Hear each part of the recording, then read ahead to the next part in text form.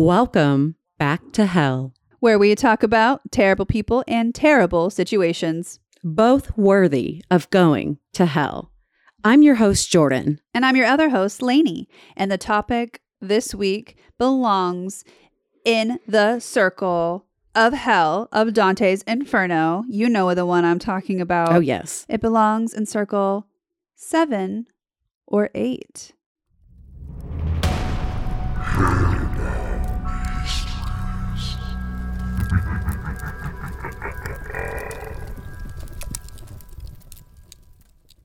What's the 7th and 8th level of hell? So the 7th level of hell is anger, of course, and the 8th level of hell is fraud. So we put those two together. What do you think our topic this week is? Ooh, okay. Anger. So we deal with anger. We deal with fraud. Anger. So combine them both. Aggression, fraud, white collar crime. Ooh, a white collar crime. Ooh, okay. I think we're a little on to something now. We're just going to jump right into it. Are you ready to get into it? I don't even have any banter. I'm excited. I'm ready to get down to it. Oh, I'm excited too. Okay, go for it. Okay. The topic this week is, we're calling this one the Chemist's War of Prohibition. Ooh. Yes. So prohibition is no alcohol. The 18th Amendment, no alcohol, right? Secret bars. Okay. Secret bars, speakeasies. Flappers. We got Al Capone. We got, all of them mafia people. It's great. My wedding was themed after Oh, yes. this. Shimmy dress. I'm stoked. Shimmy dress. Shimmy dress. All right. So our story begins with the 18th Amendment, which is pop quiz. Ba-da-ding. We just said it. Prohibition? Prohibition. Prohibition. I was like, yeah, prohibition? Is this what you're leading me to? Yes, prohibition. 18th Amendment equals prohibition. On January 16th, 1936, out of the then 48 states voted to add the 18th Amendment, which banned the manufacture, sale, or transportation of intoxicating liquors for beverage purposes to the U.S. Constitution. That was a mouthful. Yeah. So let's take a guess on what states you think voted against this. I'm going to think the more party side of the USA. So I'm thinking like northern, kind of eastern side. Okay. Like New York. Okay. Yeah. Ding dong. Okay. We got one. Ooh, okay. So what about like, I'm trying to think. Oh God, I'm thinking of states now. This first one comes to your mind. First one comes like to your South Carolina? mind. No. North Carolina. But I love where you're going. So actually, some of the states that voted against this were Nevada, obviously Las Vegas, okay. But I don't think Las Vegas was around then, so I don't know. I don't think but so. Nevada, New Mexico, New York, like you said, Pennsylvania, Minnesota, Wisconsin, and I think there were a couple others. I'm not entirely sure. The map was kind of weird, and I could be getting this wrong, but the map on Wikipedia said this. Rhode Island and Connecticut were actually the only ones to directly reject the amendment altogether. Mm-hmm. But I don't think it really mattered for them if it is on a federal level. Yeah. So I think they had to anyway because it was like a federal act. But I am going to pause right here because I think it's very important that I cite my sources. And if I don't cite them right now, I will probably forget, and these people need to get their credit. So sources for this episode are Wikipedia, Saturday Evening Post, History.com, of course, the Cato Institute, and then Slate.com came in real clutch when I was writing this. So big kudos to Slate.com. Back on track. Yeah. So I don't think it really matters if it was on a federal level. I think everyone kind of has to abide by like the law. However, I wonder if it's kind of like how marijuana is right now. Like they're just rejecting it and they can decriminalize it, I guess. So I wonder if that was kind of the same You thing read my mind. I was just thinking that because, people obviously it's the law, but they find a way to work around it. Like on a federal level, it is illegal. And on a state level, it's like, I guess, case by case situation. And you can decriminalize it or you can just have it legal in your state, whatever. But yeah, so Connecticut and Rhode Island were those two outliers. And I know while I'm saying this, you are asking yourself, but Lainey, why did prohibition happen to begin with? Like, why did it even start, right? Like, just no drinking, shame on you. Like, because it was legal and then it became illegal and now it's legal again. So why exactly did prohibition start? Well, I am not Wikipedia, so I can't give you the whole rundown. It would be very long in pages. So I'm going to give you a very brief overview as to why their prohibition started, okay? National prohibition of alcohol, which was active between 1920 through 1933 under idiot Herbert Hoover. Also, pinpoint this real quick. I know like some stuff about prohibition. I think it's a really cool decade or year, whatever. Secret bars. Did you know it was for 13 years? Wait, it went on for 13 years? It went on for 13 years. Why in my mind did I think prohibition was just legit like 2 years? Same. I thought it was so way shorter. 3 years max. 3 years max. But 13 years. This went on for 13 years. Yeah. They started the process in 1919 and it takes like a full year to be enacted or whatever.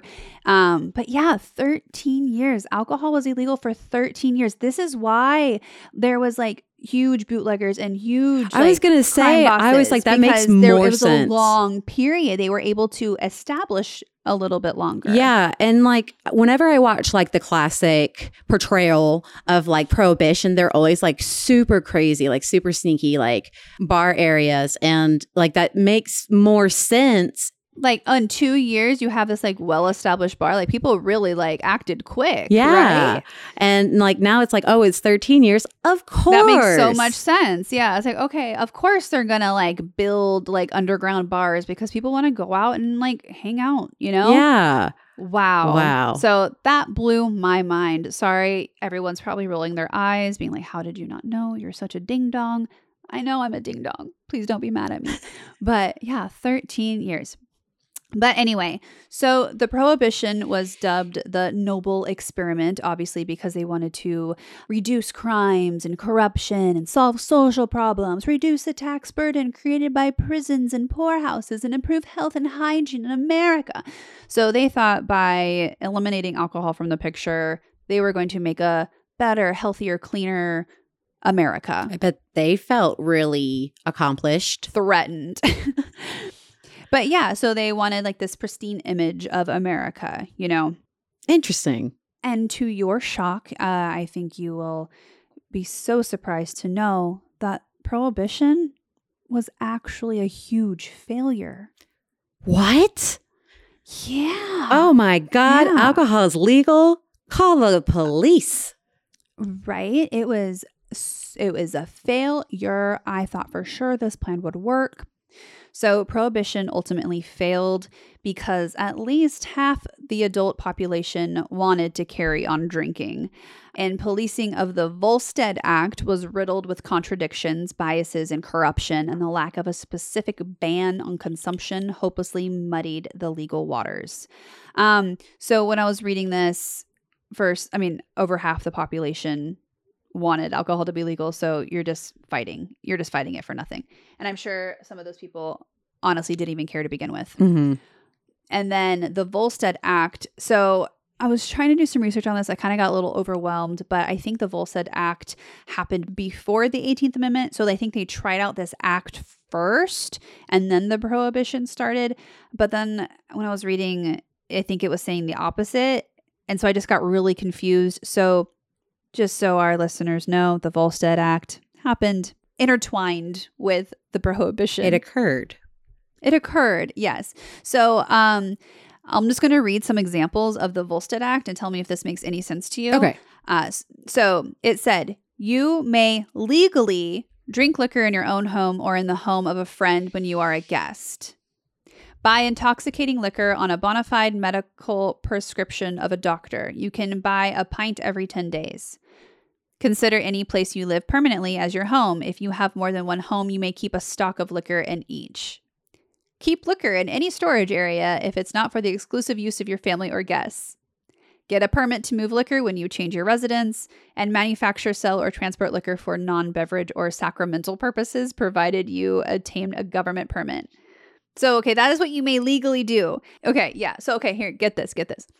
It said you may not legally. So this is illegal now. Okay, so we're treading on the no territory. We're on the bad side. Yeah. So you cannot legally carry a hip flask. Okay. Give or receive a bottle of liquor as a gift. Okay. Take liquor to hotels or restaurants and drink it in the public dining room. Buy or sell formulas or recipes for homemade liquor. So you can't even like go and like, hey, can I buy that recipe for this like cool like cocktail? Can't even do that. Can't even buy that. You can't ship liquor for beverage use. You can't store liquor in any place except in your home. You cannot display liquor signs or advertisements on your premises, and you cannot remove reserved stocks from storage. This is all stuff that we follow today. Okay. I mean, it's just whatever. Not important. It's just weird. Yeah. So the 18th Amendment only has 111 words, while the Volstead Act was over 25 pages long. It was confusing, and the day before it went into effect, the New York Daily News, they actually interpreted it for its readers because it was just so long and confusing. But lots of confusion and contradictions, like exactly what would be a bona fide guest, like what even is that? Yeah. So even a casual reading of the act reveals apparent inconsistencies, and legal rulings about different matters conflicted with each other, and just everyone was just confused because depending on your wealth and your status, obviously you're going to get away with more things because then there'd be a loophole you'd have, and it was just a disaster. So again, to recap, we learned prohibition was failing. It was failing and messy. Yes. So now we're 6 years after the 18th Amendment went into effect, which is still mind-blowing to me because I thought prohibition was only like 3 months. Not only were Americans still drinking, but they were actually drinking more and more every year. So the annual per capita liquor consumption had risen from 0.02 to 2.12 gallons of alcohol. Yikes. Yeah, yikes. Most of this bootleg liquor wasn't actually coming from smugglers or from homemade stills, but the actual main source of illegal liquor was actually legal liquor. Yeah. What do you mean? Legal liquor. Jordan looks so confused. I am. Okay, so just asking, what else would you use alcohol for? Cleaning. Okay. So, as you can see, you still needed alcohol for some things. Oh, yes. I get it now. Yes. Okay. So, people were drinking things such as like rubbing alcohol and other industrial alcohols that were denatured. And so, this is extremely toxic. Yeah.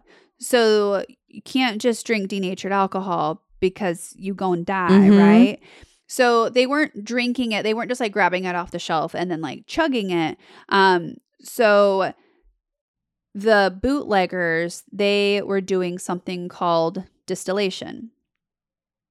Okay. I know what distillation. Like distilling. Yeah. Like distilled water or whatever it is. Yeah. You've heard that word before. Yeah. So this is a process of basically separating liquids. So, the process, they're trying to separate the liquids. Okay. So they're trying to take the bad stuff in the alcohol out of the normal alcohol. So they're trying to separate them. Okay. So they use like boiling points and gas. And so basically they would heat it up really hot. And then the gas would come out, in the tubes, and then they would go into another chamber, basically. And I guess the stuff that they're trying to boil out floats a certain way. I don't really know. That's how they get to the one part. But so then the gas is then condensed back into the liquid form and then collected. And then I just wrote blah, blah, blah, because this is all sciencey and chemistry, and I have a degree in psychology. So, but that makes sense. So they're taking alcohol out of the other chemicals. Yes, basically. I've seen the TV portrayals too. So the stuff moving and changing colors. Yeah, for sure. So this would ultimately separate the harmful toxins from the denatured alcohol and then turn it into good old drink, drunk alcohol. They got very DIY. They sure did. If there's a will, there's a way. Now we go back in time. Ooh, Time in machine our little time noises. machine. We're back in 1926. It is Christmas Eve. Mm. It is snowing. It is New York City. There are Christmas carolers singing in the background, but really creepy old vintagey noises. You know what I'm Ooh. talking about? So it's like creepy Christmas music. I am painting the scene, but we are at the Bellevue Hospital in New York City on Christmas Eve in 1926. The nurses are tending to their normal sick patients that one would typically deal with on Christmas Eve, and a man stumbles into the emergency room, screaming in fear of Santa Claus. The man was flushed and gasping in fear. He kept telling the nurses that Santa Claus was chasing him with a baseball bat. What? Exactly. Oh. Our story turned. So obviously this was an alcohol-induced hallucination symptom. There was no Santa Claus with a baseball bat. I hate to break it to you. This was a hallucination. What? Yes. So buckle your seatbelt. You just matrixed me. Okay, keep going. So did I get you? Did I hook you in? You hooked me in. With Keep that going. Story? Boom. Okay. So before the hospital staff realized how actually sick he was, the man died. From what? And then another party goer. And then another party goer. And another one. And another one kept coming in with weird hallucinations and really bad symptoms. And by the end of the next day, the hospital staff tallied up more than 60 people who had been desperately ill by alcohol, and 8 had died. Jumping cows. No way. 2 more days later, another 23 people died. 83 so far. No, that is only 31 so far. Oh, I thought you said 60 something earlier. So 60 people had became desperately ill. Like 60 people got really, really sick. Okay. And only 8 had actually died, and then 2 days later, then 23 more people died. So rising the tally to be 31, I think. Oh, whoa. Okay. But people are getting sick. So 23 is just a death. Like, I'm sure that the number of people getting sick the first 2 days was just like, whoop, it's party season. It's Christmas Eve. You drink, right? Mm-hmm. Mm-hmm. You have to deal with your family somewhere. It's like enjoying hanging out, relaxing, sipping that eggnog. Exactly. Exactly. Eggnog. Okay. So now alcohol poisoning was not something rare to the doctors at this time, obviously. Even during the era of Prohibition, alcohol poisoning was still pretty common. The bootlegged whiskeys and bathtub gin were known to often make people sick, and it wasn't uncommon for the hidden stills to become frequently tainted with metals and other impurities.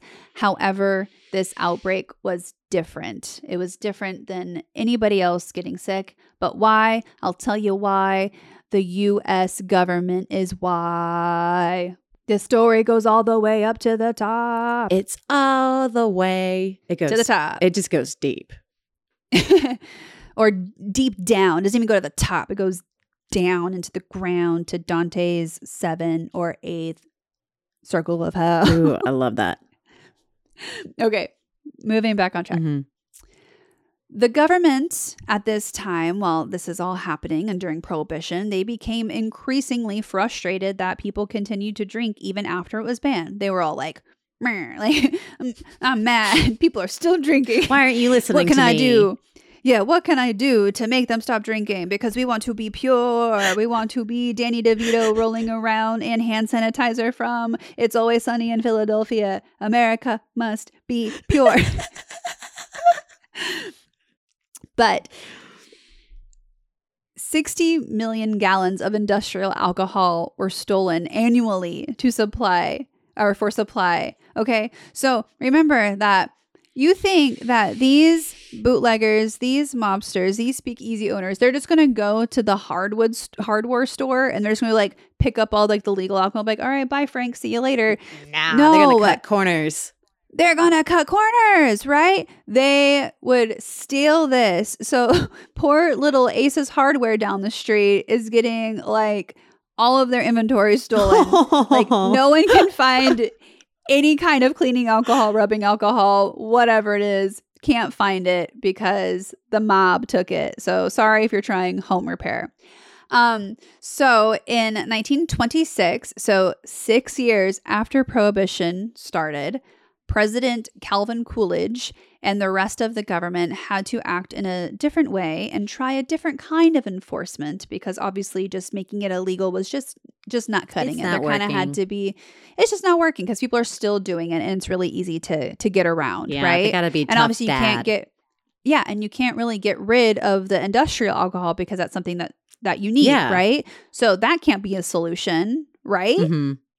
So the only logical thing to do would be for the Treasury Department to require the distillers of the industrial alcohols manufactured in the United States to add materials and components to render the alcohol completely undrinkable, even with distilling it first. So doesn't matter if you distill it, it's still going to be undrinkable. You cannot drink this alcohol. It's bad news bears. Did they like release at least a statement saying, hi? No. Oh, no. Oh, my Yes. God. Okay. So the chemicals include, so if you're all sciencey in chemistry, you're going to know what some of these are. Me, I know what like 4 are, and they're not good. So the chemicals include kerosene, gasoline, iodine, mercury, formaldehyde, and chloroform. They put mercury in there? Are you USA, we need to sit and talk. USA. Yeah, we need to have a little chit chat. Okay, so, but that's not even it. But the most common ingredient and the most toxic ingredient they added to the mix was methyl alcohol. I don't know if I'm pronouncing that right, but methyl alcohol, which is also called wood alcohol. Wood alcohol, it has no distinctive odor and it looks and tastes just like regular drinking alcohol. So there is no way to tell a difference, even from sight, from taste, from smell, anything. It looks identical to alcohol.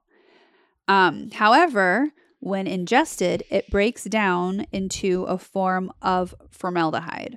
And so those who drink this, again, cannot taste the difference. So you would totally think that it would be A-okay. It is alcohol. All alcohol tastes like poop.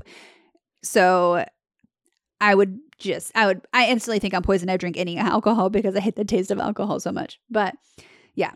So wood alcohol produces a short-lived inebriation, quickly followed by a hangover. If lucky, mind you, the drinker might experience only a headache, nausea, and several abdominal pain. If unlucky, the drinker could be blinded. This took only 3 drinks of wood alcohol. They could also be paralyzed or killed. So this was not something you mess around with. I cannot believe they put that in the alcohol. Yeah, well, so the whole thing was like, well, you shouldn't be drinking this anyway, so why are you drinking it? I mean, That was their whole argument. Like, literally, you would be alive if you weren't breaking the law and drinking something that you shouldn't be drinking. oh, awful way to go about this. So this new formula, or some would call it a recipe, made it impossible for the toxic chemicals to be distilled out and could not be renatured. So they were like maybe going through the distillery process and they think they did it and they didn't know. Yeah. So these ingredients could not be separated. The most deadly part was that the Treasury Department demanded more methyl alcohol, up to 10% of the total product. So the results were immediate as soon as they did this. Remember that this went into effect in 1926 and the Santa Claus incident happened also in 1926. So We have 7 years left. of Prohibition, yeah. Yeah, so this didn't even stop Prohibition. Yeah, public health officials responded with shock after the holiday season of 1926. Obviously, they're like, holy cow.